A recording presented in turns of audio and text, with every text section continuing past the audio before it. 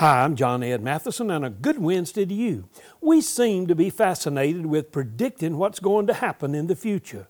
Some people even set up a trailer beside the road and charge to tell you about your future. Hey, don't go to the bank on what they say.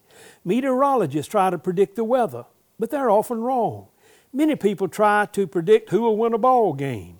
We've witnessed so many errors in political poll predictions. A lot of religious people are trying to predict when the end of the world will come. You will be wrong. Read Matthew 25. Instead of trying to predict the future, we need to be prepared for the future. You will probably be wrong in predicting the weather, politics, ball games, and the end of the world. But hey, friend, be sure that you're not wrong about the consequences of what will actually happen.